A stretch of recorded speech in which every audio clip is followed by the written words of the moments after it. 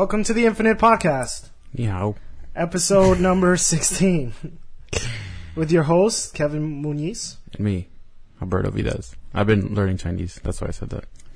Chinese is not a language, bro. Mandarin, bro. All right. It doesn't say on... Don't offend our Asian listeners, all right? Because we have Mandarin. Right. Fine. It's There not you go. offensive. It's just I'm That's generalizing like saying, the language. I'm learning Fine. Puerto Rican. You'd be like, no, what are you talking not about? really. That's like more offensive, I think. It's the same thing. I don't know. You just Not really, because... we just don't see it that way because we're so American. Nah. I know how to say my name is. How do you say it? Uashin Alberto. Yeah. No, you gotta say it like the app says it. Uashin Alberto. Washing Kevin. Yeah, it's a female voice. So yeah, I just be screaming it when no one's here. I think my neighbors think I'm crazy. In the shower, like washing. Yeah, I was taking a shit, just screaming that shit. I was just like Sen. That's 1, 2, 3. For those who don't know.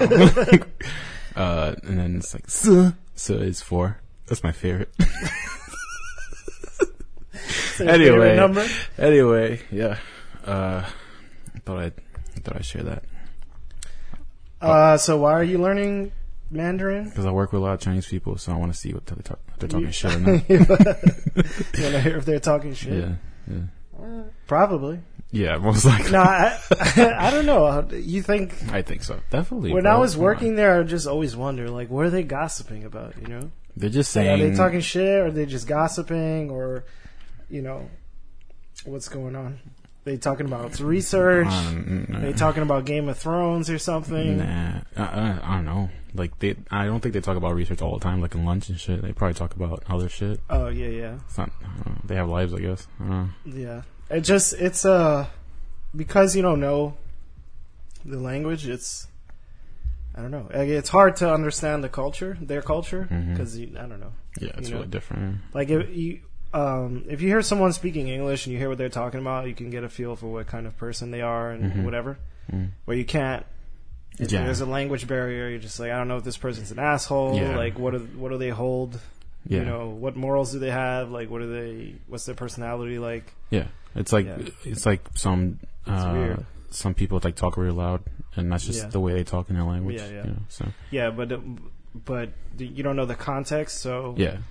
It's like there's so many language barriers there that it's weird because you I don't know you're I don't know how to explain it. It's like a weird thing where you don't really know if you know the person, you know, because they could totally be hiding something, or they're just talking to you about what they think you want to talk about or what you want to hear. Yeah, or, I think they're just like, let me act American so I could talk to you, you know. And then they go go talk to, you know, their Chinese friends or whatever, and they're like speaking. It's just like fuck all these the people. dialect in the right way and stuff. Yeah. It's definitely interesting. People in Spanish speaking people do that all the time also, you know. I think so. I've seen it. I guess. I mean, people gossip. It's just like, how are you? Yes, very nice. And then they go talk, you're like, oh, fucking. It's like, este tipo. Este maricón aquí. Este puto. I don't know. Yeah, they just curse. Marica. Just say every curse. Hijo de puta. Yeah. No,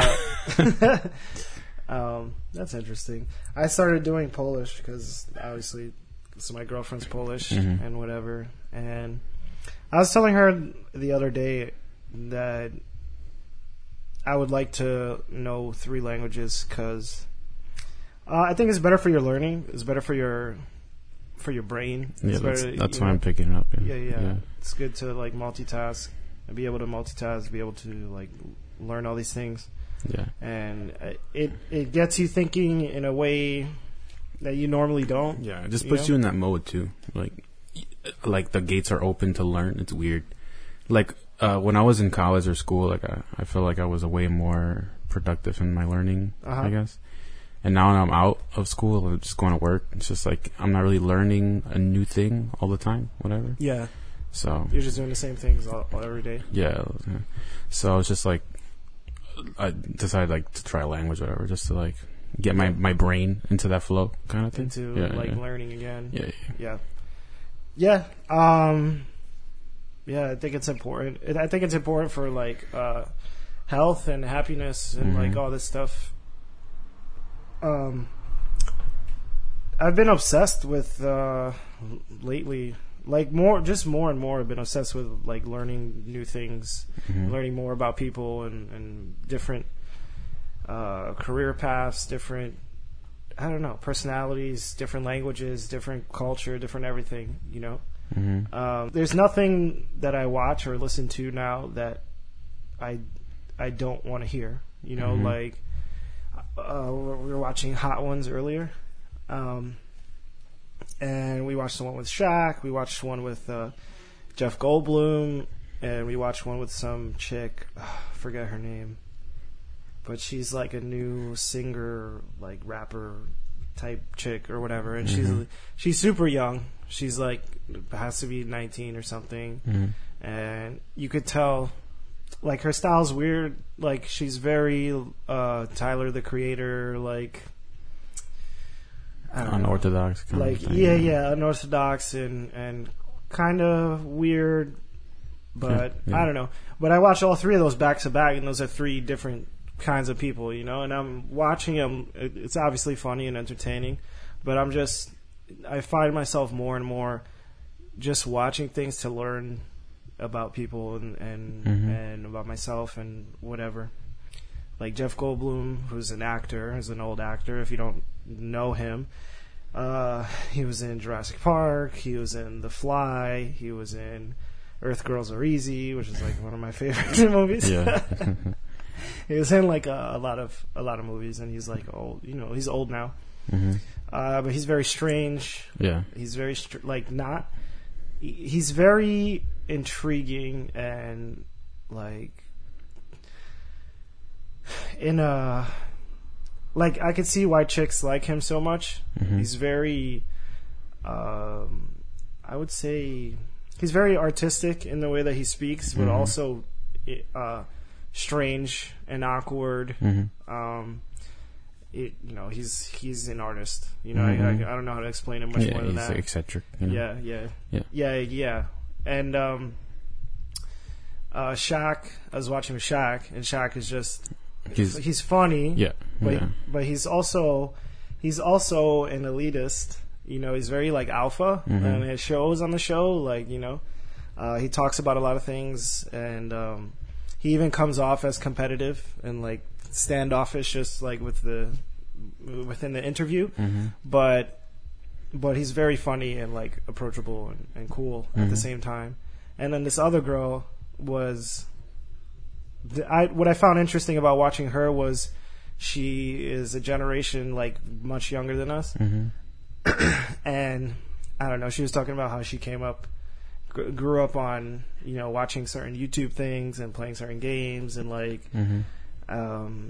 very much someone that we probably wouldn't hang out with. You know, just like a teenager that's like doesn't even know anything about anything yet. But I just was interesting. It was interesting to me to watch her style, look at her clothes, and like the way she acted and all that stuff. I don't know, but to me that's become more and more like a thing. I don't know. I just want to learn more and more. I've been taking, you know, these online business classes and stuff. These like entrepreneur classes, and that's been fun. And it puts, like, I'm figuring everything out on my own, and it's always great when you can put names to things. Like if you do, like, let's say it happens to us in the gym sometimes where I'm sure we've done a bunch of things off the top of our head in the gym, and then later we find out like, oh, that's an actual technique, that's an actual thing that someone made up, you know, before we were born, or like, you know, a few years ago or whatever, and it's called this type of thing, you know.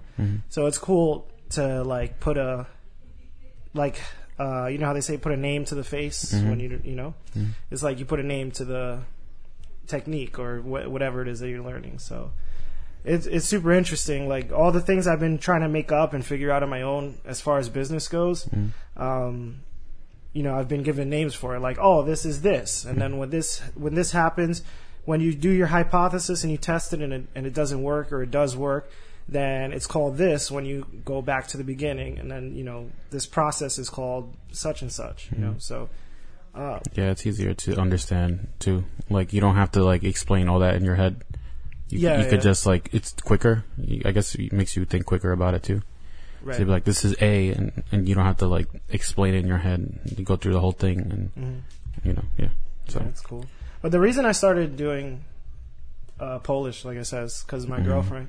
And I was telling her, I don't want, you know, I think about things long term with my girlfriend.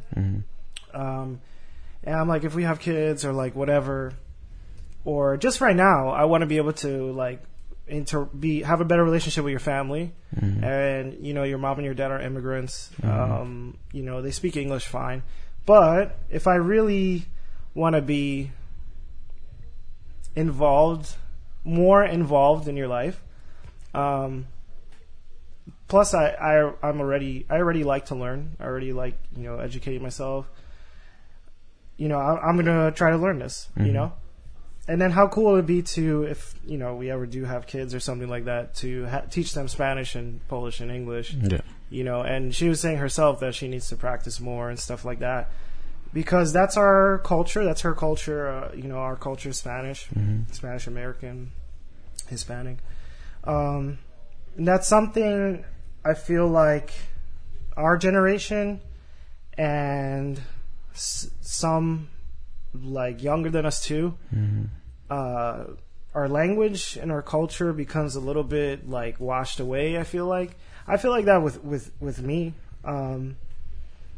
I feel like I want to, when you're young, you kind of don't pay attention to it. You're like, oh, I was raised around all this music and all this language and food. Yeah, it's just like normal. Yeah. And you just want to do American stuff, you know, and you don't really care for it. It's when you get out into the world that you're just like, oh, it's not everyone's not like this, you know. Yeah. It's as unique. What I have is unique, and what we do, what we eat, how we talk is different, you know. Yeah. And then you don't do it for a long time, and you miss it, and then you're just like, oh, and then you're like, oh, I should get back to this. Yeah. Like you realize this is not your identity, but it's a part of who you are. Yeah, it's a huge chunk. So you shouldn't let it drift away or go away, you know? Some people do. Some people just lose it and they don't come back to it. Yeah, a lot of people do. And a lot of people don't care. You know, we know a lot of people, and I have friends that don't speak Spanish at all, or you know how to dance or cook or anything. Or anything that, you know, that involves our culture. You think it's because they chose to sort of back away from it, or it wasn't like that important in their lives growing up? I think like someone never taught them to cook the way their culture cooks, normally cooks. Someone didn't talk the language with them, you know. I think it's pretty present when we're younger, and I think people, when they get older, they get embarrassed that they don't know it. They get embarrassed that they don't know their culture that well. They get embarrassed that they don't speak the language, you know, that they don't practice these things. They still love it. I'm sure these people have, like, you know, you get like a very warm, like, homey feeling, you know, when you're hanging out with your family, and, you know, things are how it was when you were younger, and you're not with your friends or your Americanized people. But I think some people are just embarrassed to try to learn or and it's also a thing too when you're growing up and you're trying to like be a part of it, and you know, you like speak Spanish or you dance or whatever, and like your family pokes fun at you, and you're just like, I'm not doing this again. Forget it. Yeah. But people need to get over that. It's first of all, it's easier than ever to learn a language now. It's funny because some people want to get rid of it. Some people want a part of culture they're not even a part of, you know. Yeah. Some people are not even that nationality or ethnicity, and they want to be. Yeah. It's like, this is cool. Their clothes are cool. Their clothes are cool. You know, language is cool. Their food is cool. Yeah. There's a lot of cultural appropriation. There's a lot of cultural appropriation. I think that's bad, though. I think that's wrong. What? People just... Cultural appropriation? No. What? Does not say that. I'm not saying that. I'm saying, like... no, because that word has... It's seen as a bad thing, right? So I'm saying, like, people who may want to, I don't know, wear something another culture wears or whatever. Why is that bad? I don't think it's bad. I'm not offended when someone wants to. Yeah, I just think people go crazy over that shit. It's just like, you're wearing braids. How dare you? You're wearing, that's offensive. And it's like, usually, a lot of the time I feel like it's like white people telling other white people not to do something. Yeah. It's like, hey, you can't do that. You can't have braids. You can't say this or dress like that or whatever. Sometimes certain people of that ethnicity or nationality are offended. But I think it's silly. It's like, why can't people do their hair the way they want to or dress the way they want to? Yeah. It's flattering. It's more flattering. It's like what just happened this weekend. Yesterday, it was my cousin's quinceañera. Yeah, she's Puerto Rican. Yeah. And we celebrate Day of the Dead, which is a Mexican holiday. Yeah. So is that culture appropriation? Kind of. I guess. But it's fine, you know. It's there's like a mariachi in there and everything. First of all, it was lit as fuck. I mean, you know, more closely related. Obviously, you know, your family can identify more with Mexicans than Jamaicans or like whatever, something random. Like if I had a bar mitzvah. Yeah, that would be strange. That would be weird. That's not really a ethnicity, though. That's like... It's a religion, you're like appropriating a religion. Yeah. It's like we had a Lunar New Year celebration. Oh, yeah. The Chinese New Year. Was that weird? I mean, my niece... kind of.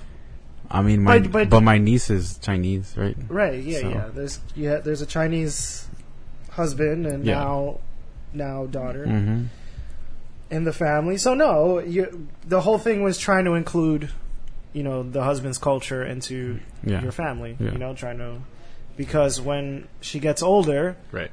You know, the idea is that you don't want her to lose that part of her culture. You know, same like we're talking about. Yeah. So no, it's a good thing. Same like I'm saying, if we ever have kids or whatever happens, if they're Polish and Puerto Rican, you know, we're gonna do the weird Polish stuff, and we're gonna do the cool Puerto Rican stuff. Wow, that's offensive.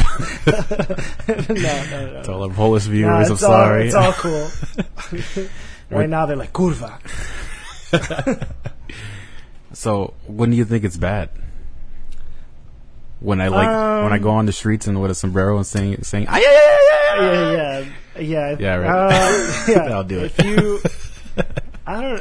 I think there's a line, you know, because at what point does it become satire or comedy? You know, when are you like making fun of it or I guess it's over exaggerating the intention behind it, right? Right.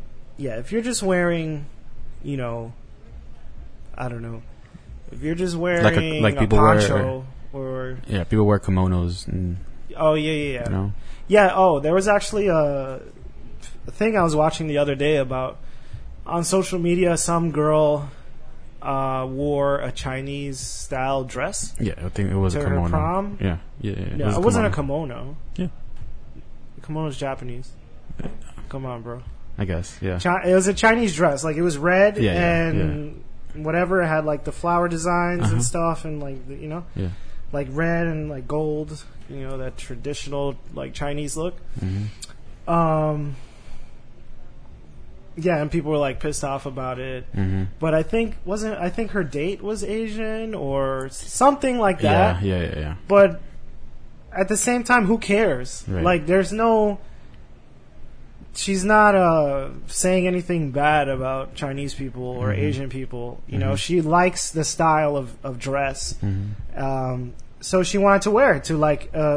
Not only did she want to wear it, it's not like she was wearing it in her regular everyday life. She wanted to wear it to, an event that she felt was like important. Yeah. You know, that every kid feels is important. It's kind of flattering. Which is prom. Yeah. You know, like I want to look good at prom. I'm going to wear this dress because I think it looks good. Yeah. I think it makes me look good, and I like the style. And you know, you could buy these. You could buy culture in any store for like very cheap. You know, like. Go to any clothing store, go to any discount store, go to any kind of store. These people will sell these, like Chinese people will sell you those dresses. They don't care for cheap, you know. Yeah. But it's always like some American, I bet it was like an American Chinese person that was like upset about that, like an Americanized, you know what I mean, as opposed to. People from China, you're getting money. They're getting your like, money. So yeah, we'll give you like this. We'll give whatever. Yeah, like we're gonna make money. Yeah, I'm sure when you go to any other country, they try to sell you these things. They try to sell tourists these things. Yeah. Like buy our clothes, buy our food, buy our spices, buy this or that, our jewelry. You know, take whatever you want.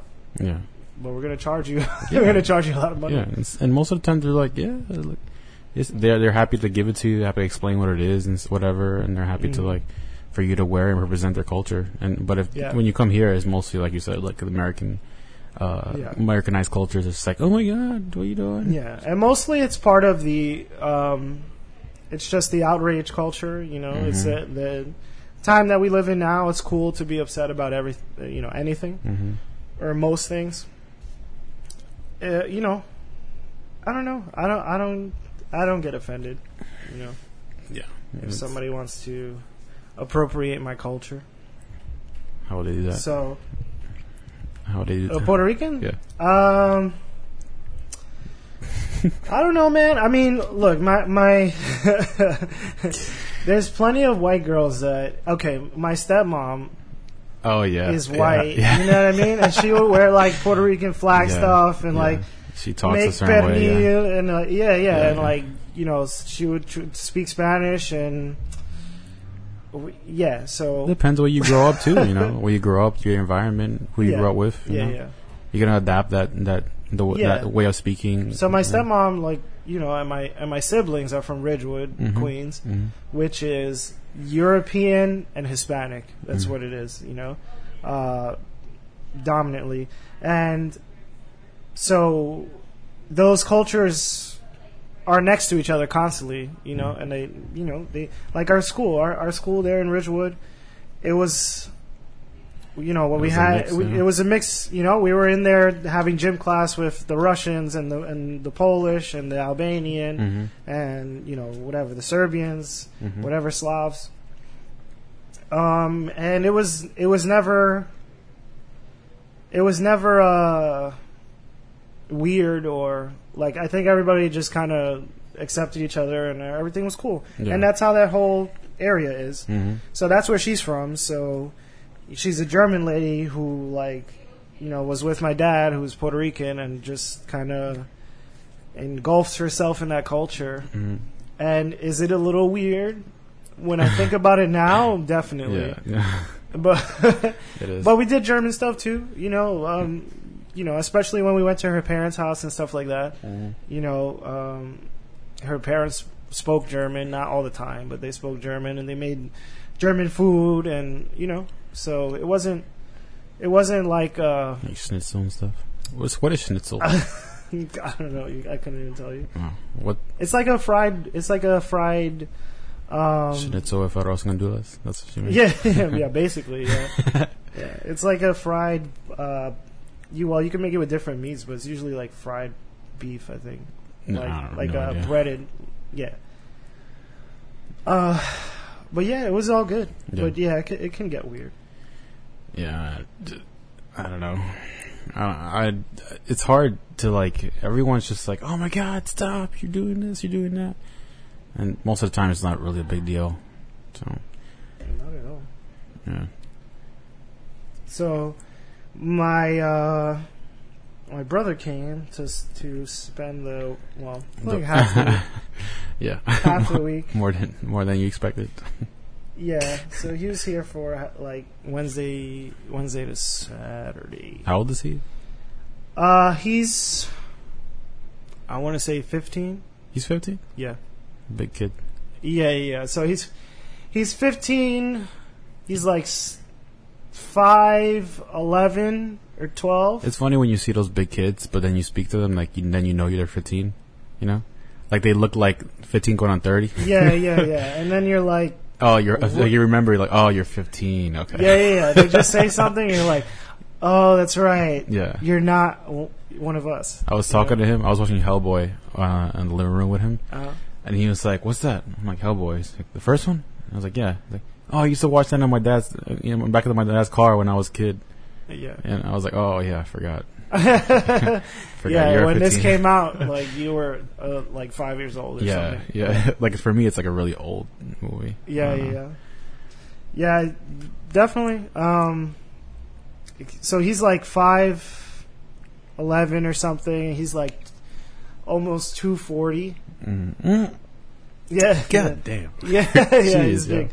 He's big. And he just started... But he's not unhealthily big.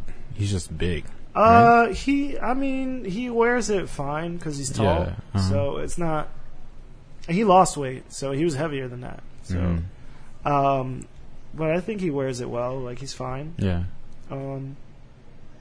But he just started athletics in school, and he just started wrestling, which is something that I did in high school as well. And so he wanted to work out, so I took him to the gym, and we had a good time. It was funny. I did not any real bodybuilding at all, because that wouldn't benefit him, like me showing him that. Mm-hmm. We did pretty much just performance type stuff, strength and things that would benefit him in a wrestling situation.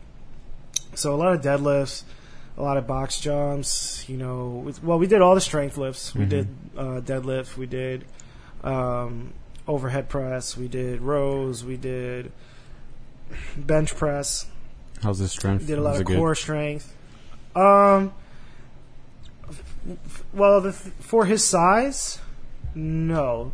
But the thing is this: with strength training, I kept telling him that strength training is a skill, and you have to treat this like it's a sport in itself, because it is. Weightlifting is a sport.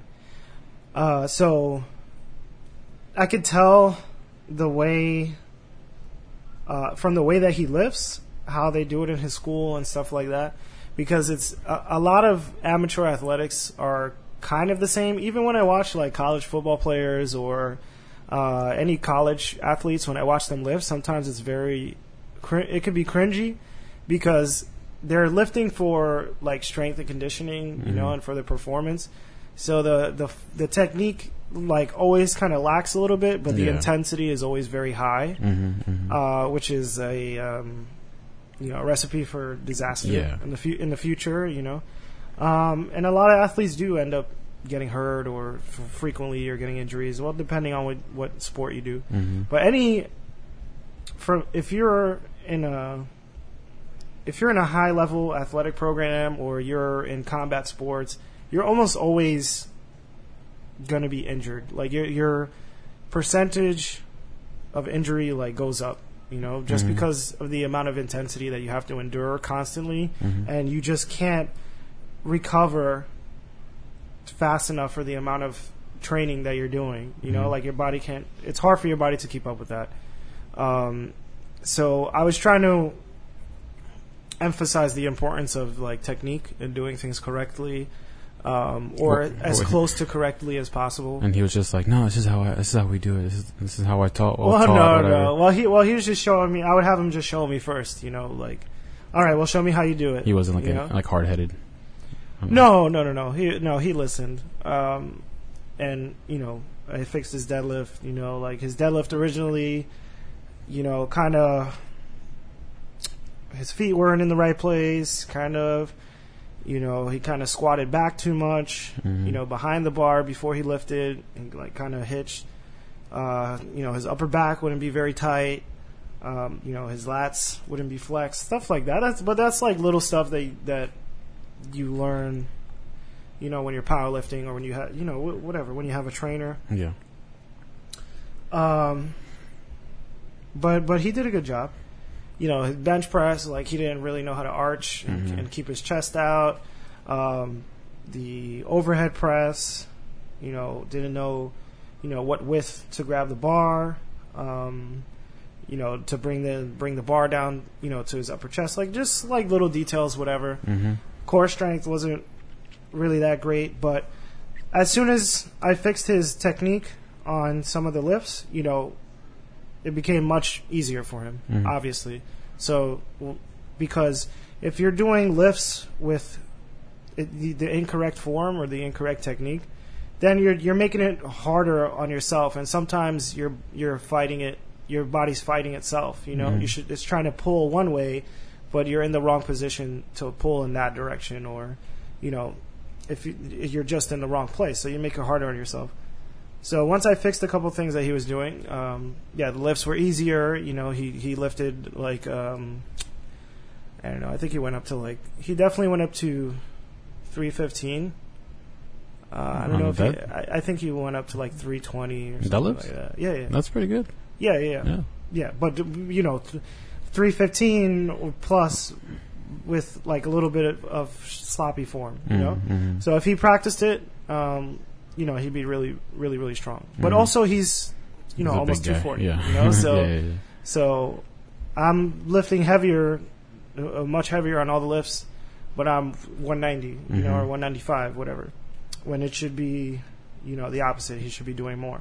Yeah. But it's just because, you know, the technique isn't right. He just didn't know. Yeah. You know? And I doubt he lifts that heavy during practice too, right? He doesn't do that. I think they try to, but here's the thing I tell them. Like they don't train for. They don't train powerlifting, right? They're just train. They don't go that heavy. Well, no, they do. They do. Yeah. Well, they do it. So he goes to school upstate, so it's like a different level of athletics than we have here in this shitty public school. But the thing is, I don't know. He's talking about like max and stuff, and I'm like, dude, don't worry about maxing out. You know, maxing out is something that you do once in a blue moon. Like if you try to do that all the time, you know, you mess yourself up. You're never able to recover. Like us when we were young. Yeah. So you're never able to recover. Yeah. And then he told me a lot of the time as well, he'll just lift until he can't anymore. Oh, you know, that's a failure. I'm like, well, that's also the wrong thing to do every single time. You know, you can't max out and you can't go to failure every single time because you're never recovering. Right. You know, you're always like redlining. You're always, you know, pushing yourself to the limit and not giving your body a chance to like deload and recover and then come back stronger. You know, you're always making it weaker. He's probably just lifting with his friends, whatever, his teammates, whatever, and just like, oh yeah, I could do this, I could do that more, whatever. You know, and they just don't know. Right? Yeah. Some of the coaches too probably don't. You know, they're coaches are coaches. You know, and it's difficult when it comes to athletics and sports because it's like you have to train very intensely, but you can't take it easy because all the other teams and all the other people are, you know, everybody's trying to do the same thing, you know, so you just start being ultra competitive, like, no, I need to do more, you know, I need to win next time, you know, the team needs to win next time, you know, this guy's probably training and I'm resting, you know, I should be training more, you know, I used to have that mentality as well, so I get it, but I don't know, I was just emphasizing to him not to do more damage, you know. Yeah, that more is most of the time not good. Yeah, more isn't always better. So sometimes less is more. So and that showed when I lifted because I haven't lifted heavy in like a month or so, you know, and I was deadlifting like almost like 350 and like no struggle, you know, and that's a lot for me. Yeah. But no struggle, like just rolled it, ripped it off the floor, no shaking, no like, you know, pain in my back, no weird stuff, you know. I was thinking like, oh, I want to go more, but I'm like, what example would I be if I just like maxed out right now? Yeah. I'm just like, yo, don't max out, but watch me lift 405 right now, like 4 plates. So I was like, all right, let me stop, you know, and move on. Mm-hmm. But I did that, and my body was like drained. I was like shaky, like I needed to eat something. You know, I just felt like all the energy leave my body, like after those deadlifts. But it felt good. Yeah. I'm excited to do the strength phase that we're gonna do. Right. So we're starting our diet April, and DK. the first month is I No, yeah. The first month is gonna April be Fool's, bitch. Yeah, April 1st. Like, starting our diet now. You know, just go to Wendy's. Just go to Wendy's. April Fools. Just get chopped cheese. Yeah. And, you know, ice cream. Like we always do. Yeah. No, I'm excited to stop, to eat better. Like, I'm looking forward to that feeling. You know, when you start a cut, you're just like, yo, I feel great, you know? Yeah. You feel good because you're eating better, you're eating a little less calories, you know? Yeah, you're not being a fucking glutton. Yeah. You're not being a piece of shit. Yeah. So we went to this birthday party. Was it yesterday? Oh, well, you didn't go. Yeah. But that was yesterday, and I ate so much. I'm getting used to like eating so much and making myself be on the verge of vomiting. That's good. It's like a normal thing That's now. good. Yeah. Like before we started, I just threw up in my mouth a little bit. Like I was just like, oh, this is normal now. Yeah. But I was telling my girlfriend, like, this lifestyle's funny and it's crazy because she was saying, so you're just gonna stop April 1st, like you're just gonna stop, like doing that. Well, she was like doubting you, like, I don't think you are. No, but she just found it crazy because she sees how I'm eating and what I'm doing, and she's like, so April 1st, you're just gonna do the complete opposite. And I'm like, yeah. You know, because it's hard. It's hard. It's hard to for people to comprehend because first of all, a diet is hard for like normal people that don't really work out like us, you know, and don't have experience with diets and stuff. It's a mentality. It's a change of pace. Like you're doing something different. Like most of the times when people try something different, it's hard because you have to, especially with a diet, because you have to habitually do it every day, and like it's a big change of lifestyle. So for that time, you have to be on top of yourself. For us, we're like so used to changing and adapting, and because we know the results and we've been through it already. So the thing is too is that it's very extreme. Yeah. And for whatever reason, we have the mentality we like to be extreme.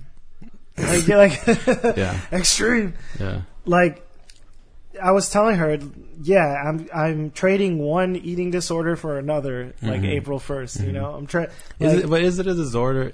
Is it a disorder if you're like you're under control? Is it? Well, are you under control? Yeah. You're literally going from like 5,000 calories a day to like. Yeah, but you kind of forcing yourself to start something. It's just like changing for another disorder? And then, it's gosh. like you give up one bad habit for another. You give up one addiction for another addiction. Yeah, but is it an addiction? Addiction you can't stop. Like we just stop like that. Literally going cold turkey. Like people who are addicts can't do that. But yeah, I guess. But it's so. But you have to. The thing is that you have to be mentally tough to deal with the transition, right? So the first month, the first week or so is going to be terrible, and then it's going to gradually get better. But our body's not going to respond well to that. You know, we're going to get withdrawals. We're going to get angry. You know, when you get on a diet, you get angry for no reason. You know, you're sleepy sometimes for no reason. You know, you're going to be constantly hungry. Yeah. You get all these like weird things. Get headaches, you get, whatever. I guess we know. I get body aches. Yeah, we know that's coming, right? Yeah. So it's just not, it's not like a person is going through this and they're like, they get cranky, they get hungry, and they're like, I'm just gonna fucking eat a cookie, fuck this shit. Yeah. We know, like, I'm cranky, I'm tired, I know what to do, I'm going to sleep. Yeah. But you don't. But I'm not gonna eat anymore. But you don't. The only reason we know that is because we were dumb enough to. Well, we used to do these diets when we were younger for no reason, like just to look good, you know. And that was like the motivating factor. Yeah. And then as we got older, we kind of figured out what everything is. Like, oh, I'm feeling like this because of this. You know, if I eat this, it'll do this to my body. You know, I have to diet for this long. I have to do these kinds of workouts. It just became more and more evolved, you know, and became a bigger learning thing. You think the more educated people are when they go on a diet, the less they are to break it?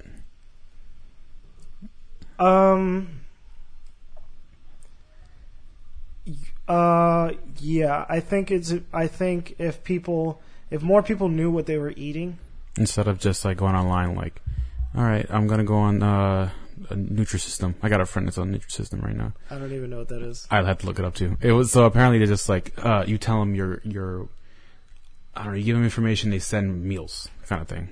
Oh. So okay. So you could eat whatever you want, quotations. So it's macros, if it fits your macros. Yeah, pretty much. Okay, that's kind of easy. So that's what I'm saying. Like she has no education of like what she's gonna go through. Like if how it's gonna affect her, and like if she can endure it, right? Then eventually she might be okay. You know, like her body will adapt to that, and she'll be okay. But the transition will be hard, right? Yeah, it's really strange, but it's funny how. Like, I think about myself and I'm like, what is wrong with me? You know, like yesterday I was really like, what is wrong with me? I was like, I ate. The thing is that I've been building myself to eat a lot, building myself up gradually to eat so much and lift and do whatever.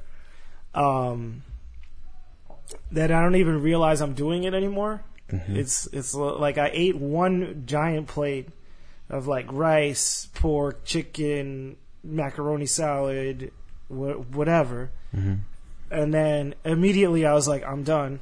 And then I got a second plate, like just as big, with the same things. And then I ate that, and they were like, "Yeah, I had like 2 beers." And then they were like, "Yeah, we got cake." There was like 3 cakes, and I was like, "Yeah, I'm gonna eat a piece of cake too."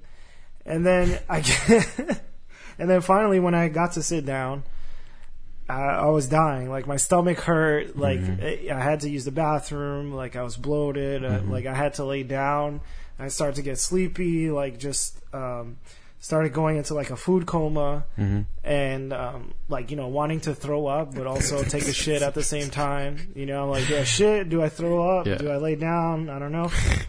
And then I was just looking at my girlfriend like, why did I do that to myself? like what was the point of that? Yeah. My girlfriend looks at me the same way. She's like, "Are you okay? Like, you're not supposed. You should." Like, she called me a glutton the other day. I told you. Yeah. She's like, "You're just being a glutton." I'm like, "You don't know me. You don't know me. I have to do this. You know what this is about. Eat more." Yeah. I just find myself too being full, but then seeing food and eating it. Not even hungry. It's just a habit. Until it hurts. Yeah, especially, you're like, oh, stop. For me, like, I love food. Like, that's my thing. So it's worse. Yeah. So when I'm dieting, when I'm cutting, it's just like so bad. It's miserable. Yeah, but I mean, also what drives me is the end result, and plus we have a competition too. So that's what drives me more. Yeah. So that's what's like keeping me on track too. I like being on a diet, and like for me, it's fun to find.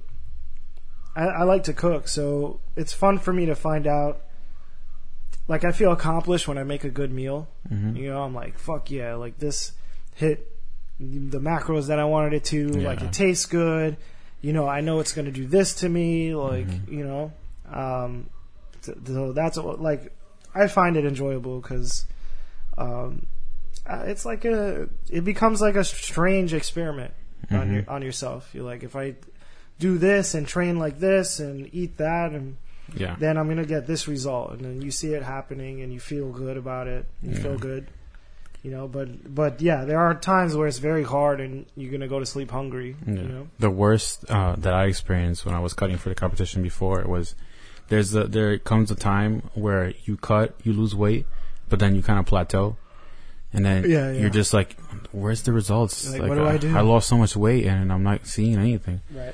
And then you're just like, fuck. It's just like you get discouraged and like, God, this is not working, but you just got to keep going. And then you like, you see the cuts and the definition more. And it's like worth it. Yeah, one day you just look and you're like, oh, okay. I'm starting to get like striations and all this stuff. There was like a whole month before I was just like, what? This is not working. Why am I even doing this? I should just stop, you know? Yeah. But I just kept going and then the results showed. I'm like, oh, okay. I just have to do that. And there's a point, you know, when your body's just like, all right, you lost enough, you know, and then you gotta like push it further and keep the calorie deficit and, you know, keep the intensity in training and all this stuff and just force it, you know, to change. I tried to explain the kind of diet that we're going to be doing to my girlfriend and to other people. And I was just saying that to get to where we want to be, we're going to be doing a diet where you are always hungry. You're literally, what you do is you lift, and you're literally giving your body just enough to survive and just enough to keep muscle on your body. So, and the supplements that you're taking is just so you can keep muscle on your body, because you're forcing your body to keep muscle on and lose body fat.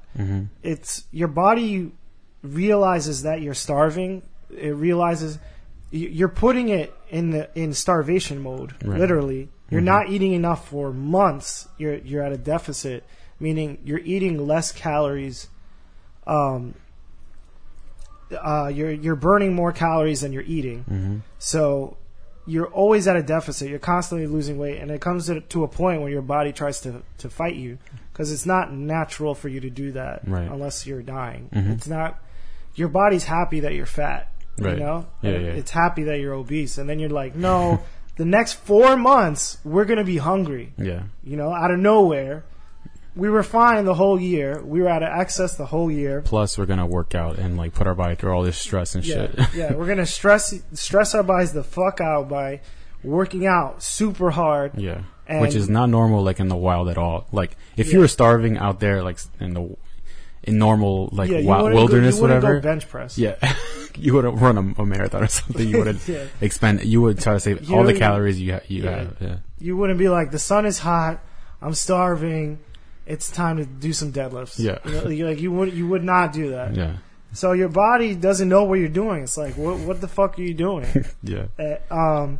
And so you feel you're literally, you know, in starvation mode the entire time. So you go from having an excess to starving, and then, you know, you're supplementing protein, you're supplementing amino acids, you know, these things just to try and keep the muscle on. So you're barely, it's like, when I think about it, it's so crazy. It's like you're barely surviving. You're barely surviving on purpose so that you can look shredded, like, so so you could have a six-pack. You know, you're putting your body through this, you know, deficit of nutrition so you can look a certain way.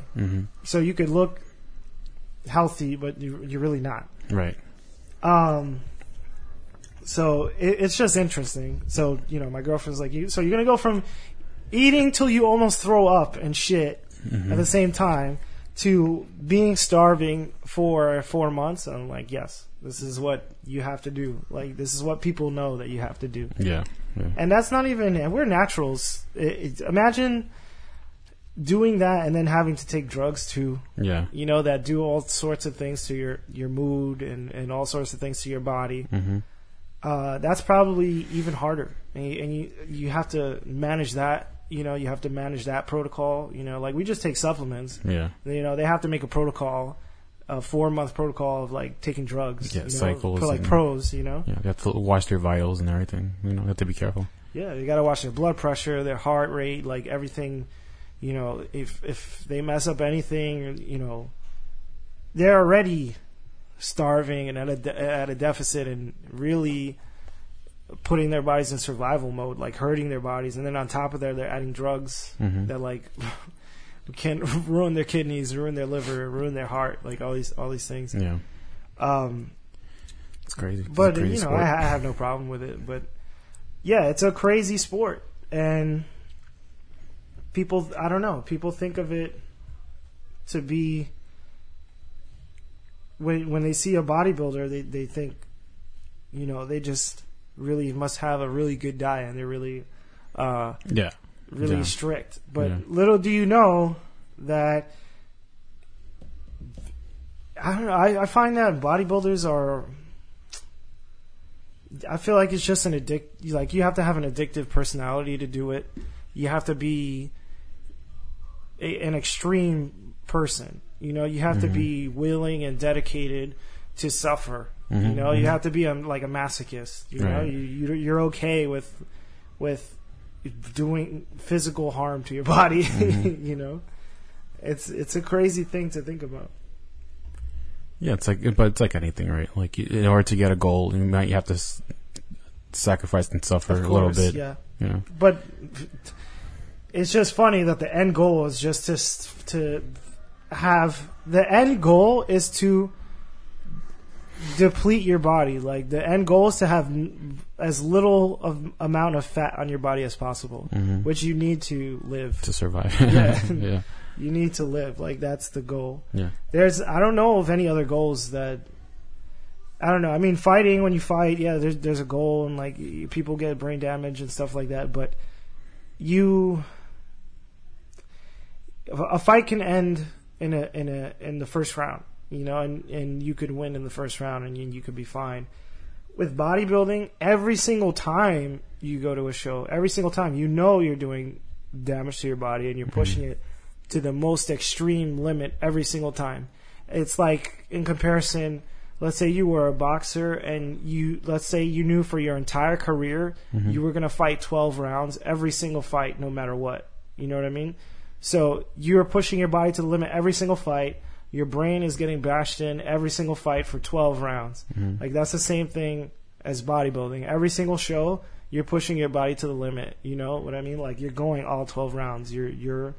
Yeah, but there's also a safe way to do it, right? You don't have to get your head bashed in every 12 rounds every time. Well, yeah, but I mean, that's what bodybuilding is what I'm saying. Like you don't have every single time. There's no like. Yeah, but you could come back for it. You're not on the verge of death every time. In bodybuilding? Yeah, unless you're doing it way too extreme. Kind of, you are. If you. Okay, if you're show ready, try staying show ready for more than 2 weeks. No, but you don't do that. That's what I'm saying. Like, it's something that you can't maintain, because it's the limit.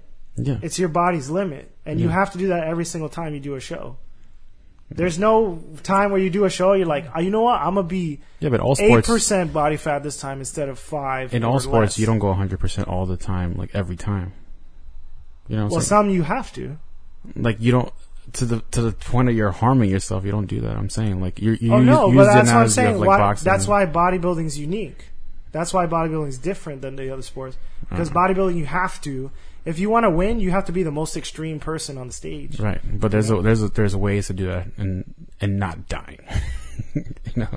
Well, yeah, no. Not everyone dies. There are people who die because they went too extreme, but there is a safe way to do it. Yeah, but no matter what, you're doing damage to your body. No matter what, it's safe because it's safe in a way that, like, you could do it for a long time and retire and be okay, but it's just a fact that your body is not supposed to do that. And you force it to do that every year, and then, like, if you're a professional, you're forcing your body to do that twice a year, 3 times a year, or more if you're crazy. Like, I was watching the Ronnie Coleman documentary. Like, for example, the most extreme example, one of them is Ronnie Coleman, who pushed his body to the limit every single time in the gym, on the stage. He's also a crazy powerlifter too. Yeah. So he fucked up all his joints in his back. Yeah, but I was watching his documentary. He's talking about, like, he'll do one show one week and then go to the next show another week, and that's what he did before he was, like, really Ronnie Coleman. You know, like he was a pro, but he wasn't ever like first, second, or third. So he would do shows back to back to back just to get practice and stuff, and he would look like shit, and he would feel like shit, and all this stuff, and that's why, you know, the bodybuilding is your body, your biology is like so good at adapting, so you can as long as you're young and healthy, you can recover from a lot of terrible shit that you do to your body, but it's unhealthy. It's not healthy whatsoever. There's nothing about bodybuilding that's healthy. Pushing your body to that limit every single time and lowering your body fat to like its limits where, you know, you need your body fat to live. You need it for your hormones. You need it for like a lot of things in your body. You know, your cells. Like you need fat in your body. And then you're almost taking it all away every year, you know. So yeah, but the good thing is that you can rebound from that very, very quickly. You can't rebound from like brain damage in a fight or whatever. Yeah. But that's what I mean by when I say like bodybuilding is unique in that it's the most extreme. It's like one of the most extreme sports, and it doesn't look like it. On the outside, it doesn't look like it. But you know, on the stage, although we know on the stage that all those guys are dying, like they're all like tired, they're like ready to pass out, they're like so hungry. You know, it's been 4 months of like hard work and diet, and they are like about to break on that stage, you know, and they're just, it's crazy because you have to go up there and just smile and like look cool, but on the inside you're like, Jesus, like I can't wait for this to be over. You know, I can't wait to just eat normally again. I can't wait for my biology to go back the way it was. You know, like these guys, their testosterone is low, their libido's low, their metabolism is shit. You know, their body fat, it's almost gone, and now they have to, after the show, recover and rebuild all these things again, all these like things back. They have to go back to normal. You know, there's no other sport that does that. You don't go into in the NBA. They're not, you know, they're not hungry. They don't have to smile when they dunk a ball. They don't have to flex as hard as they can. Their body fat doesn't have to be low. Their testosterone doesn't have to go down because of overtraining or poor dieting. You know, their kidneys are fine. You know, like they're not malnourished. They don't have to take supplements, you know, unless they want to stay muscular, to maintain their physical beings. You know, so that it's the more and more I think about bodybuilding, I just think of how crazy it is. Yeah. A lot of people think like, just because all these bodybuilders are like shredded and shit and muscular, that they're all healthy and whatever, like that their physique signifies healthiness, but not really. Little they know, they're like, and that's because of all their bodies all screwed up. You know, and that's because of mainstream media.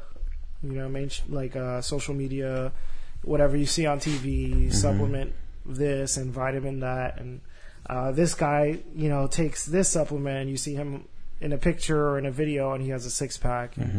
But really, you didn't know that model, that fitness model, or that bodybuilder or whatever, had to do like a just really strict diet to look like that, and not one supplement or vitamin or it's not responsible for all of that. You know, it didn't get him or her up every day to go to the gym. Yeah, that's why that's why like young kids that are working out, they think protein powder is like magic. Yeah. Like the other day there was two kids, like they were 17.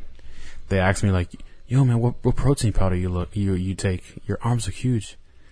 I'm like, "What?" It's funny how they are sort of putting together like big arms. He must take protein powder, like good protein powder, like it's some steroids or something. Yeah. Like it caught me off guard. Like what? I don't understand. It's like they're like, what kind of protein powder you take? I was like, I eat food. Yeah. I told them that, and they're like, what? Huh? I was like, yeah, just eat a lot and just eat protein. Yeah, and then lift heavy, whatever. And I was telling them, they're like, well, okay. They're like, I guess you let them down. Yeah, that's not the answer they wanted to hear. You're not my hero anymore. Yeah. I was like, wow. That's like if someone comes up to you like, yo, you like, I don't know, just like, yo, you have nice hair. What gel do you use? Or something. It's like, what? Yeah. Yo, who's your barber? Yeah. Yo, you I don't know. I don't know. Yeah, it's funny. It's strange. Yeah. Yeah, it's like, yo, you're handsome. Where do you buy your clothes from? Like, what? Yeah. I mean, I was responsible too for like thinking like that too. That supplements were the reason why people get shredded. Like, it had like 80% to do with it. That's how I used to think. And it was because like you said, like you see these magazines, these pictures of people like in crazy shape, like, here, take these fish oil pills. Yeah. It's just like the fucking. It's just like a crazy jacked, like Jay Cutler looking dude, and he just has like fish oil in his hands, and he's like, I take omega-3 fish oil from Jacked brand, whatever, Blackjack X3. Little people know they're just going backstage and like injecting themselves with like another form of like, was it like TNT or something? TNT? Yeah. It was like oh, the gunpowder thing. To lose weight, they inject themselves with like a sort of like isotope of I don't know, like gunpowder or explosive or some shit like that. Yeah. It's like C4. Like I don't even know. Something ridiculous. Yeah. It's like napalm. It works, but you'll die. I think someone did die from that. Yeah. Yeah.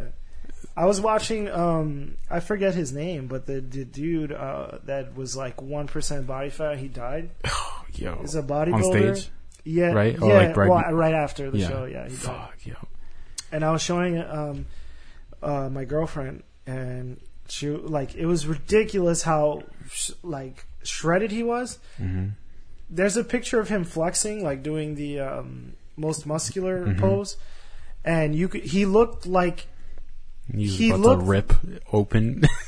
Not even. It looked like he had no skin. It looked like just flesh. Yeah, it just looked like one of those pictures that you see of the anatomy, and it's like just muscles, like pink muscles. Like, that's what it looked like. There's like nothing under the skin. Yeah, because he's a white guy too, so like, I guess his skin had like a pink tone or something, because he was like all like blood rushing through him and pumped up. Yeah, and he just looked like a Titan. Like, he just looked from Attack on Titan. He just looked like like muscles. Like, he had no skin. Yeah. That's fucking nuts. He died, and he went to the hospital. He died. Like, his kidneys failed. Like all this stuff. And I think the doctor said. The doctors there were like, we've never seen a person like this. They're shredded. Yeah. Nurse, have you ever seen a more shredded? All the nurses, more shredded guy. No. It's like, oh my god. Like, all the guy nurses were like, "You fuck, bro, you fucking shredded." All the doctors was like, I wonder what protein powder he uses. Yeah. They're just like, damn, bro. Damn, bro, you died of yokeness. That's goals, bro. This guy's a god. Get this hero a cape. Yeah, he died, and the doctor said that he was like 1% body fat. Jeez, and like they were saying, how is that possible? Like, he literally only had visceral fat, just organ fat. Yeah, that's it. Yeah, because he was taking like gunpowder, fireworks, like I don't know, whatever the fuck. I would try it though. No. That's so extreme, man. Yeah, that's so crazy. But like I said, that's why bodybuilding is kind of unique, because it's so extreme in that way, where you are doing crazy, like on a cellular level, like you are damaging your body, like you're doing shit to your body. That's crazy, and you could definitely end up dead. You could just end up dead from dehydration. Yeah. You know? Yeah. Which is like, everyone's dehydrated there. You know, there's not one person that's not dehydrated on the stage. So, yeah, so I can't wait. Yeah. It's gonna be fun, Yeah. you know. No, I'm excited. Well, we're fucking crazy. Just talking like about that. this makes me hype. Yeah, It's right? like, I'm almost dying. Isn't Hell that yeah! fucking sick? We're almost dying. Fuck You're just yeah! like, yeah, I can't wait to be fucking shredded and almost dead. Yeah. Can't wait to be half dead. Woo. Can't wait to my libido to go down, not be horny. Can't wait to dance on the verge of fucking heaven's door. Heaven's door. Hell step. yeah! Yeah, it's gonna be. God. It's gonna be fun. It's crazy. But it becomes routine, so the first month it's like you cook whatever, you eat your meals, and it becomes like a strange addiction. So, yeah. It's like you get it like every month you get results, and you just like, oh, gotta keep going, keep going. You get obsessed with like doing this punishment to yourself. You know, it's weird, but whatever. Yeah. The ultimate form of discipline. So personal training's been interesting. How's personal training? It's good, man. I got a lot of clients now. Mm-hmm. So some days are hard, man. Some days are like, that phrase like "be careful what you wish for" is like very, relevant right now, because now I'm at a point where I have enough people to almost fill up my whole day and keep me busy. And that shit is tiring. It's tiring. But, one thing about me is that I'm very transparent. So on the way to the gym, I'm like, fuck, I don't want to go. But once I'm there, it's fun. It's fun. I like talking to people. I like training people. And, I genuinely care about people. And I think that shows. And it makes people want to keep showing up. And, it keeps the sessions fun.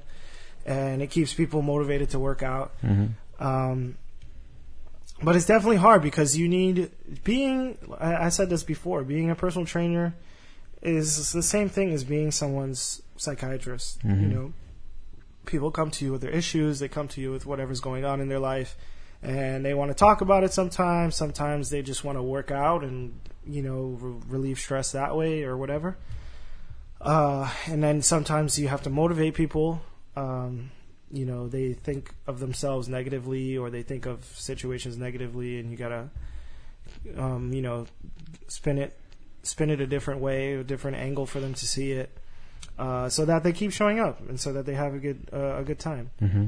And I like it. The more I do that, the better I get at it, and the more fun it is. Mm-hmm. And the more I see the effect that I'm having on people, which is a positive one. Mm-hmm. And it makes me better outside of the gym as well, because I feel like more and more every day I'm having more of a positive effect on people, and that makes me feel good too. Mm-hmm. So now more than ever, I've had people tell me they love me. I've had people tell me that they care about me, or they appreciate me, or they're looking forward to seeing me again, stuff like that. That's a bit of it is selfish on my part, because everybody wants to be loved, right? Everybody, or liked, at least. Mm-hmm. And that can be like addicting, but it's better than the opposite. Mm-hmm. It's better than having people hate you, or it's better than being an asshole to everyone and not caring about anyone. It's like a healthy addiction, Mm-hmm. I guess you can compare it to like... It's not like you're just asking for them to like you. You're not giving anything back. Right. I'm giving them more, Mm-hmm. actually. I'm giving them a lot of my time and my energy and effort, Mm-hmm. So in return, I don't get much back, but, at least I get like a mutual respect, and their happiness makes me happy. So yeah. It's cool. It's cool. And it's a strange addiction. It's, I was listening to, the Joe Rogan podcast, and he was saying that the other day, like you get, once you get out of like being a selfish, negative, weird person, you get addicted, like, and you start helping people, like, you get addicted to helping people and, like, seeing people do better and stuff like that. And I'm seeing that in my own life, like, now more than ever. I have better relation. I'm training one of my aunts, and, you know, she's going through a hard time, whatever. Like, her sister passed away.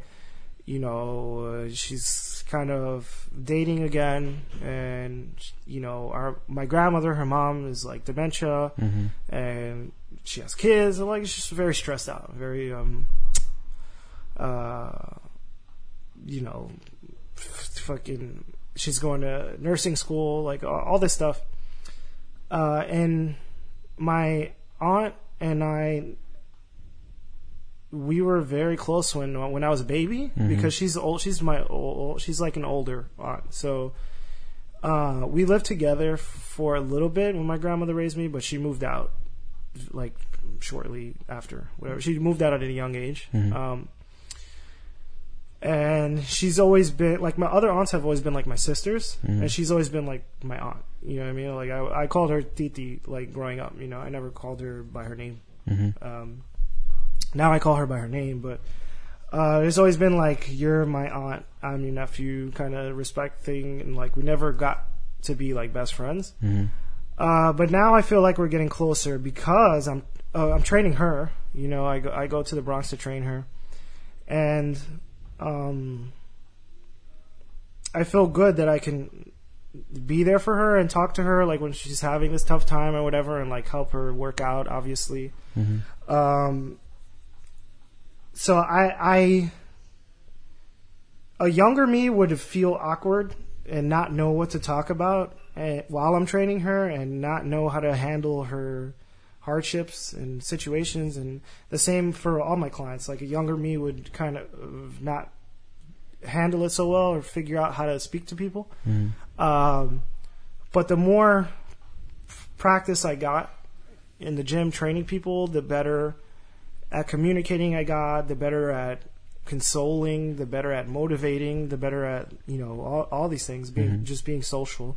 So it's even making my relationship with my family even better. You know what I mean? Like, you know, I called my crazy grandfather on the, you know, video chat the other day. You know what I mean? I have my brother staying here. You know, I've been trying to have my family over the house more often, just like not alienate myself or whatever. Just be more present in people's lives. So that it's interesting. That's what personal training has been doing for me lately. And I've said this on earlier podcasts. Like, one of the things I've been crazy, you know, about with my learning is learning how to communicate better. You know, doing like these talks, you know, and doing, you know, just learning how to be vocal and communicate better has been a thing for me. And now personal training has enhanced that. You know, so there's trainers that I see in the gym that are like, I don't know what they're doing. It just looks strange to me. Like, they're just there, quiet. They're just there, quiet, like staring at them, or like they might whisper something or say something, or say nothing at all. You know, just kind of standing there. And I see like multiple trainers like that. I'm like, what? I'm like, how? If I had your client, like, they would stay with me, you know, because they would have fun. Yeah, those people. I would talk to them about their lives, like they don't create a rapport with them, so they don't stay. You know, it's not a real relationship. Yeah, they just stay for the session. They're like, all right, I'm not gonna go back there again because I don't. They may not think that directly, but they just don't feel more comfortable, or like nothing's driving them. They might hang. I think those trainers hang on to the fact that they might be good trainers, or they might be able to get you results. So it's they're like, it doesn't. I don't have to say anything to you because you're getting these results. You know, or I'm putting you through this workout that you want. That's the problem. They just think that being a personal trainer is just being a personal trainer. You know, like just writing a routine and then being like, all right, do it. Yeah. You know. Yeah. But it's more than that, and you don't. Fitness is not just physical. You know, fitness is very mental. It's very how you feel about yourself, and how you know whatever you, and why you feel that way, you know, your experiences, whatever you've been through, whatever you're going through at the moment. You're not going to just take someone off the street and say you're going to do this routine, you're going to eat this way, and you know, you're going to feel better about yourself and all these things. You're just going to do it because I said so. Mm-hmm. Or you're just going to do it because you paid me. Right. That's not going to happen. It's not going to happen. They're not going to keep coming to you. They're not going to stick to a diet. They're not just going to change their whole life because you became their trainer. Mm-hmm. So building these connections and you know, really helping people and caring about them is how you're going to change their lives, you know, and change their bad habits and the way they think about themselves or their relationship with other people, or their relationship with food, their relationship with fitness in general. You know, the way they think about it. It's not going to change from you standing there and watching them and being like, all right, 4 sets of this. Go ahead, squat. Yeah. Okay. Yeah, there's a lot that goes into it. Yeah, like any like in any good business, if you're just selling a product to somebody and not really communicating with the customer or whatever, people can tell. You're not gonna, you're not gonna like be successful in the long run. If you establish like rapport and trust and like communication with that person, then it's better for success. You know, so I would imagine like being a personal trainer and just standing there doing nothing. And then your session's over, they go home, and they're just like, nothing's really driving them to go back, you know, except the fact that they paid you. Yeah, yeah. So if you have a good rapport and good trust, they might go home with like, you know what, I wonder what they would think of me if I don't go back, or like, they're really cool, or whatever. And sort of like, that's another drive for them to go back. They want to continue the conversation that you were having. Yeah, yeah. They feel comfortable and they could talk to you, and yeah. I feel that a lot of my clients just want to hang out. Yeah, you know, like a few of them will be like, I'll be like, oh, we did this the other day, or we had this or that. They'll be like, oh, you should invite me next time. You know, like I got that a lot, and I'm just like, okay, like you want to hang out, like, you know, so they're like having a good time in the gym that they want to hang out with me outside of the gym, you know, which I don't have a problem with either, you know, as long as it's not weird or anything. And then, you know, you got some people too that are a little like enjoy you a little too much, and they might be female, and you cannot hang out with me outside of the you cannot hang out with me outside of the gym. But you know, that's okay too. Yeah. Yeah, but training's been good. I mean, my plan, I don't want to give away everything, but my plan is to just keep growing this year as far as personal training goes. I want to have more than I can handle. That's because that's how I function. I function better when things are chaotic and I have to improvise. When it's comfortable, I'm not good. Did you ever consider doing group classes, group training? So I've done that, right? I've done like the boot camps and stuff. I'm saying like now. Later. Oh, no, I don't really like doing that. Yeah. Again, I like to be personal. No, yeah, that's just a different form. It's a whole different format, you know. Yeah. I've done, you know, boot camps in the gym with multiple people. You know, I've done the like kickboxing thing with like, you know, so I had my own like women's kickboxing business. And sometimes the classes will have like 20 people in it. You know what I mean? Like 20 women in there that I have to divide my attention to and like be.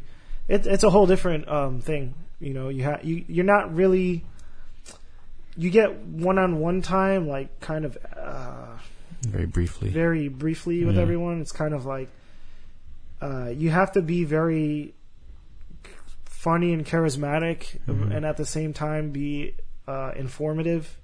And at the same time, you have to remember certain things about people.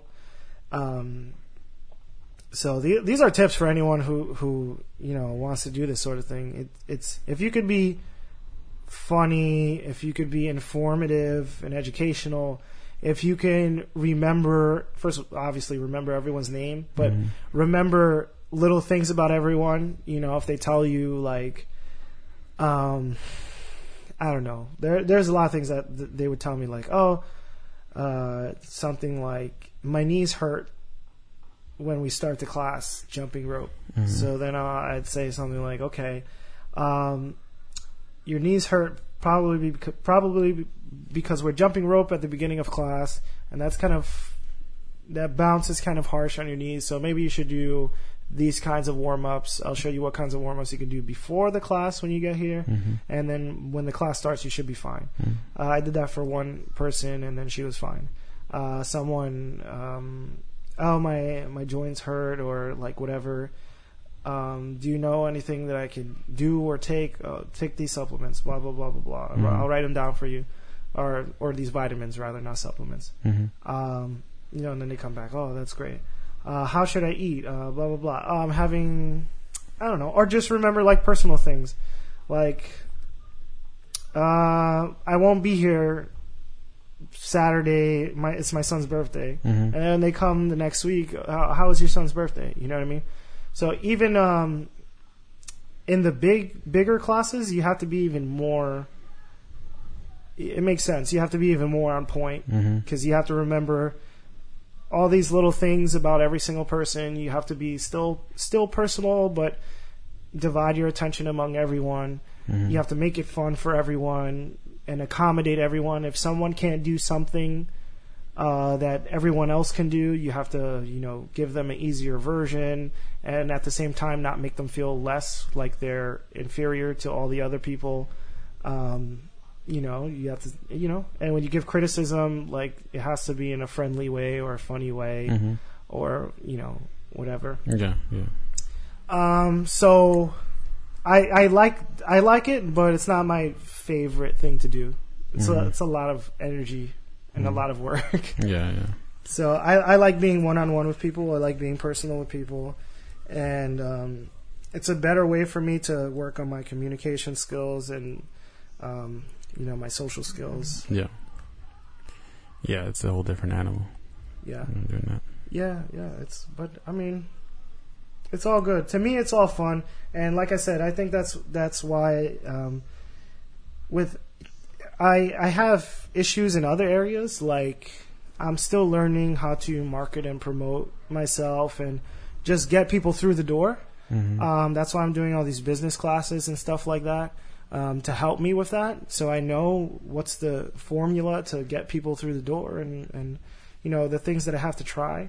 But once I don't have a problem that once I have people to keep them, because I think I'm very transparent, and they can see that the same way I'm talking on this podcast is the same way I talk to them in real life. Like, they'll ask me one question and I'll just rant. I'll just talk to them forever, you know, and. They can tell that I care about them because I'll constantly ask them, like, you know, about if they choose to share with me something personal or you know, whatever's going on in their life, I always bring it up, or I'll ask them how they're doing, or you know, stuff like that. I'll try to give them advice or something of my own. I'll try to relate to them. So being a personal trainer is cool. And it's fun if that's your thing, you know. If you're a people person, and obviously you have a passion for fitness, you know, then it's a great thing to do. But I don't want to do it long term. You know, I don't want to do it forever. I want to move on to like bigger business things. But this is like the first level, you know, and seeing the progress is awesome. You know, going from having one or two people, and I still have those one or two people that I started with, you know, going into like the double digits now is like exciting, and it lets me know that I'm doing the right thing, right? And that I just need to keep going, you know, because there are times where I'm like, it's hard. There are times where I don't have money. There are times where it looks like nothing's gonna work, or I don't have another idea. You know, I'm like, what's the next thing I'm going to do? How am I going to promote myself? What's the next sale? What's the next pitch? You but I'm like, I have to keep going. Mm-hmm. I have to keep going. It's the same thing like with anything else. Yeah. Like anything else. If you start something, if you're always starting things and never finishing them, you don't have the fortitude to keep going, you're never going to reach that end goal. You're never going to see progress. Mm-hmm. And with business and with this sort of thing, I don't think there is an end goal. It's just, you just keep going. Yeah. You just keep going, keep expanding, keep trying different things. Mm-hmm. But it's exciting. It's exciting and it's difficult. Most people. Have you had to like turn people down because you have too many people to like train? Not yet. Not yet. Well, I've turned people down because they're in different areas. Like there are people that want me to travel to them, mm-hmm. and I don't have the time. I would have the time if I didn't have this many people now. Yeah. But yeah, I've turned people down because of that. Like, I can't travel to you this day at this time, or if I did, it would probably be once a week, mm-hmm. where I'd have to commit like half a day to just going to you and training you. Mm-hmm. Now, if you want to do that, you're gonna have to pay me more money, right. which people want you to do the most and pay you the least. Mm-hmm. That's how people work. Yeah. A lot of the time. So yeah, I've had to turn people down because of that. They won't pay me enough, or because they want me to do extra, or they would just take up too much of my time. Mm-hmm. So I have to stick to people that are willing to travel to me, which I do. I'm getting more and more. I have 2 people from New Jersey, a few people from like the other boroughs and stuff like that. Mm-hmm. And they keep coming because they're getting results, they're getting a good workout in, and they see that I'm not just bullshitting them. I'm not just like trying to just get money. Yeah. That's even more sort of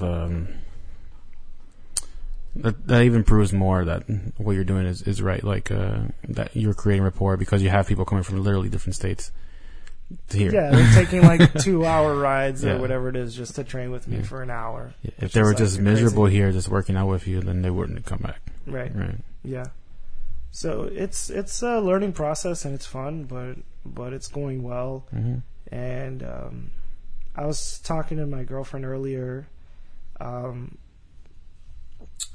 The fear of failure and the fear of success. It's scary to think about where you're going to go mm-hmm. and like what you're going to have to handle in the future as you grow.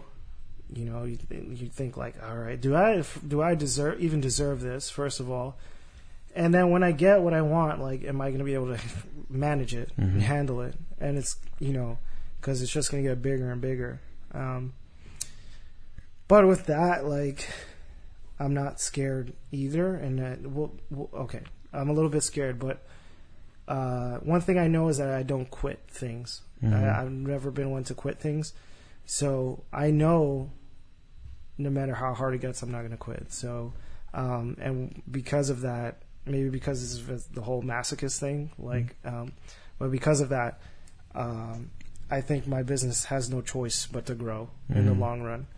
As opposed to some people who they have the fear of failure. And when you have the fear of failure, you don't get started on things, and you keep restarting things mm-hmm. when you should just be sticking to things and running with it. Just keep going. So yeah, that's a lesson for all you people listening. Yeah. But you learn and adapt too. There's always fear, involved. It's no not like it's going to happen overnight too. Like you learn, you grow your business as well as yourself. Yeah. So it's in parallel. So it's not just you're going to wake up and have a business you can't handle. Like you worked up to it, right? Right. You like build your tolerance for like suffering. Yeah. You're like the harder it gets, the harder you get. Mm-hmm. Yeah, so exactly. Yeah, you just like steel sharpening steel. Mm-hmm. So it's interesting, and I'm proud of myself, but also it's like you have a lot of people watching you too. Mm-hmm. They're like, what the fuck are you doing? You don't want to let people down or disappoint anyone. So it's a lot. And the thing with me is that I'm very patient, and I'm very good at I don't know what's the word, being indifferent. So, growing up, I grew up with my aunt, right? And she would always tell me, like, why are you so indifferent? Like, why are you, like, you're very, like, whatever about everything. And I'm like, I don't know. Like, that's just, like, it's not that I don't care. It's that I somewhere along the lines when I was young, I learned that if I don't give things too much power over me, like, I can still be myself. I could still, like, get past it, So sometimes my girlfriend gets mad at me because she'll be freaking out more than I am. Like, what are you gonna do? Like, or what are you doing? Or, you fucking, you don't have any money, or you couldn't do this or that because you couldn't afford it, or blah blah blah, or this or that. Like, regular things that would freak out regular people. It seems, not that it doesn't freak me out, it seems like it doesn't freak me out. And like, some people look at me like, you just don't care about shit, or like, you don't care about anyone or anything, you just do whatever you want and you don't care. I'm like, no, it's just I just learned how to be patient and be indifferent. So, because I know that stressing out about something doesn't benefit me. It doesn't breaking my head over something and freaking out and crying and losing my fucking mind isn't going to help me get closer to the goal, the end goal. If anything, it's a waste of time, because I'm sitting there like, woe is me, So I have to pretend like it doesn't bother me. I have to trick myself into having it not bother me, so that I can keep going on, But trust me, I think about, who's watching me, who do I have to do this for, that I have to prove to myself and other people that I can do this, that I have to pay bills, that I have to eat, like we talked about in this podcast, how people tell me like, oh, you're doing so well, and they think I'm like a fucking millionaire now or something, when they don't know that sometimes I have to spend more money than I make, almost all the time, and that's the way it is right now. But the fact that it everything's growing the way it is, and probably faster than I thought it would, just tells me to keep going, because eventually I'm going to have a surplus. Eventually, everything's going to be fine, Yeah. And the thing that I'm scared of is, like, I know me on a surplus too. And when I'm on a surplus, I just it's like that poor people mentality where you just spend, like, I'll start buying people shit that don't need shit. I'll start, like, acting crazy. So that's going to be, like, the future challenge. But that's like an interesting thing that I talk about with some people. Like, a lot of immigrants are like that get money. Yeah. They buy, like, an excess of food and clothes and, like, shit. Like, immigrant families that get money, they end up spoiling the shit out of their kids. Yeah. Because they didn't have that. Yeah, they didn't have that stuff, and then they're like, well, we get money. What is money? Money's like nothing, we have it now. Let's just spend it all. And that's kind of not a good thing to do sometimes. So I know when I have that, like, poor person, like, immigrant mentality sometimes, and it gets me in trouble. But that's the next challenge. But fucking enough about that. It's fun. Personal training's good. All my clients are good. Everybody's making progress. I'm making progress. So it's fucking lit. It's good. Yeah. It looks like it's growing. Like, everything's coming into fruition.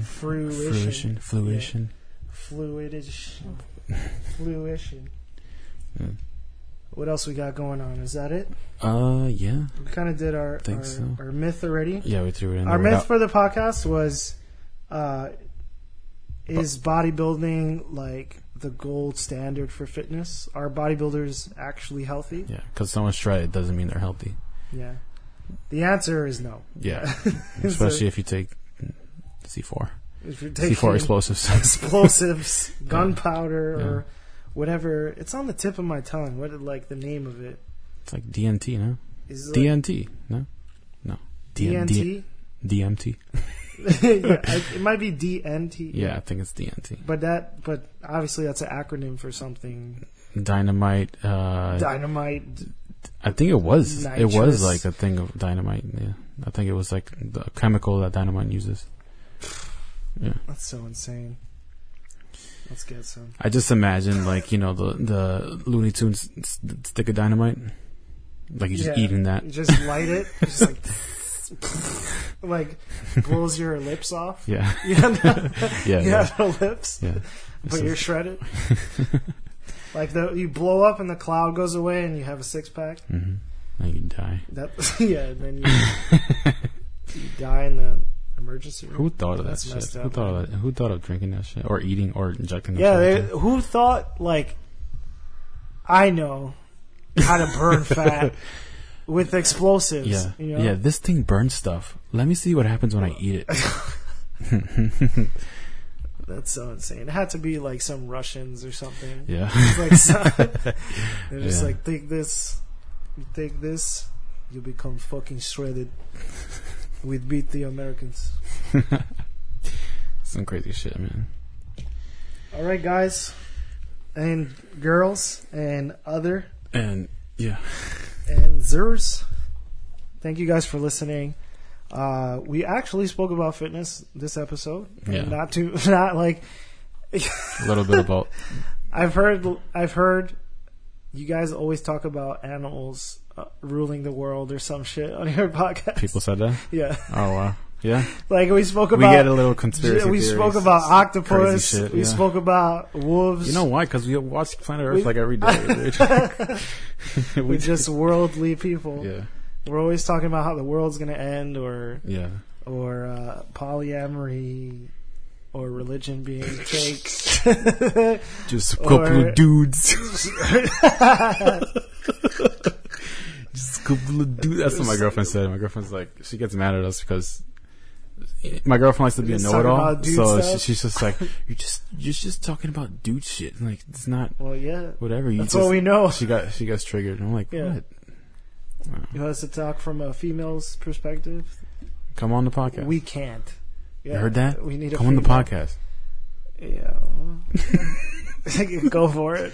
No. It'll be 2 dudes versus playing. 1 girl, 1 female. No. That'll be fun. Yeah, listen. If you listen to this podcast, these are the opinions of 2 dudes. So know what you're getting into when you're listening to a podcast. Like it's not 2 New York dudes. It's not like we're saying it's fact. And we realize that we don't know everything. Shit. And a lot of the shit we say is just joking. We're just fucking around. Yeah. But the fitness stuff, we're serious about. Yeah. The fitness stuff is facts. Yeah. It's from our experiences. It's science based. And whether or not wolves will take over the world, I don't know. Yeah, we don't know if wolves are gonna ride motorcycles in packs one day, or if octopuses are gonna take over the land. And if you don't know what we're talking about, go back to episode. I don't know. Whatever. Okay. Yeah. There's octopus. Only real fans know what we're talking about. Exactly. I think it was the last episode. No, it wasn't. For the last episode nicotine was octopuses. Oh. I think we spoke about nootropics. Oh yeah, that's right. That's right. All right, guys. Thank you guys for listening. Find me on Instagram at Kevin Muniz _. Find me on Twitch and Instagram, New York Wolf 163, NY Wolf 163. On YouTube, the NY Wolf 163. Where else? You can find KMunizOFC.com. Personal training stuff. Message me on Instagram. Message me literally anywhere. Do you do any more online coaching stuff? I have not. I have not been. I've taken a step away from that because I just need to build a bigger presence on social media first. Mm-hmm.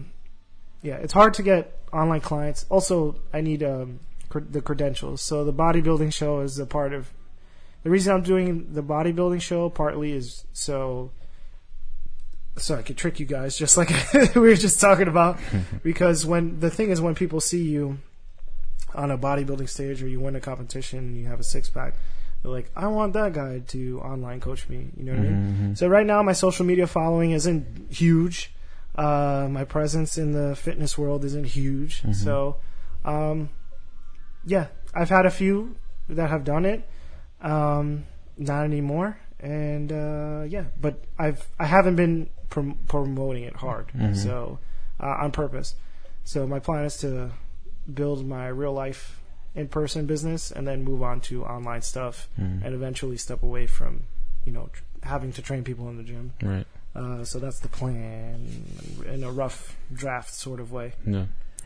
So find Berto at you could find me on Instagram at BRTOVDZ. Instagram. You could also find us Infinite Athletics on YouTube. Infinite Athletics on YouTube. Take that spell check off. Take the spell check off. Fight the good fight against AI and future rise against technology. The machines. And take your spell check off. Fuck you! Okay? I won't do what you tell me. Don't let it control you. Yeah, it's INFE, not FI. INFENITE Athletics. Also find us at Instagram. Same thing, right? Same thing. Infinite Athletics. Yep. And Mm-hmm. if you like this, comment, share, subscribe. Yeah. Ask with us your questions. Friends. Ask us questions if you have anything you want to know about. Anything fitness related. We're always posting videos of what we're doing lives. in the gym, whatever, and what we're doing, and techniques or that, whatever. So ask us questions if you're confused about what we're posting, whatever. So yeah, anything fitness related or personal. If you want to know anything about us, if it's not, whatever, it could be funny. We'll answer it. Yeah. All right, guys. Thank you. We'll see you. We love you. Goodbye. Peace.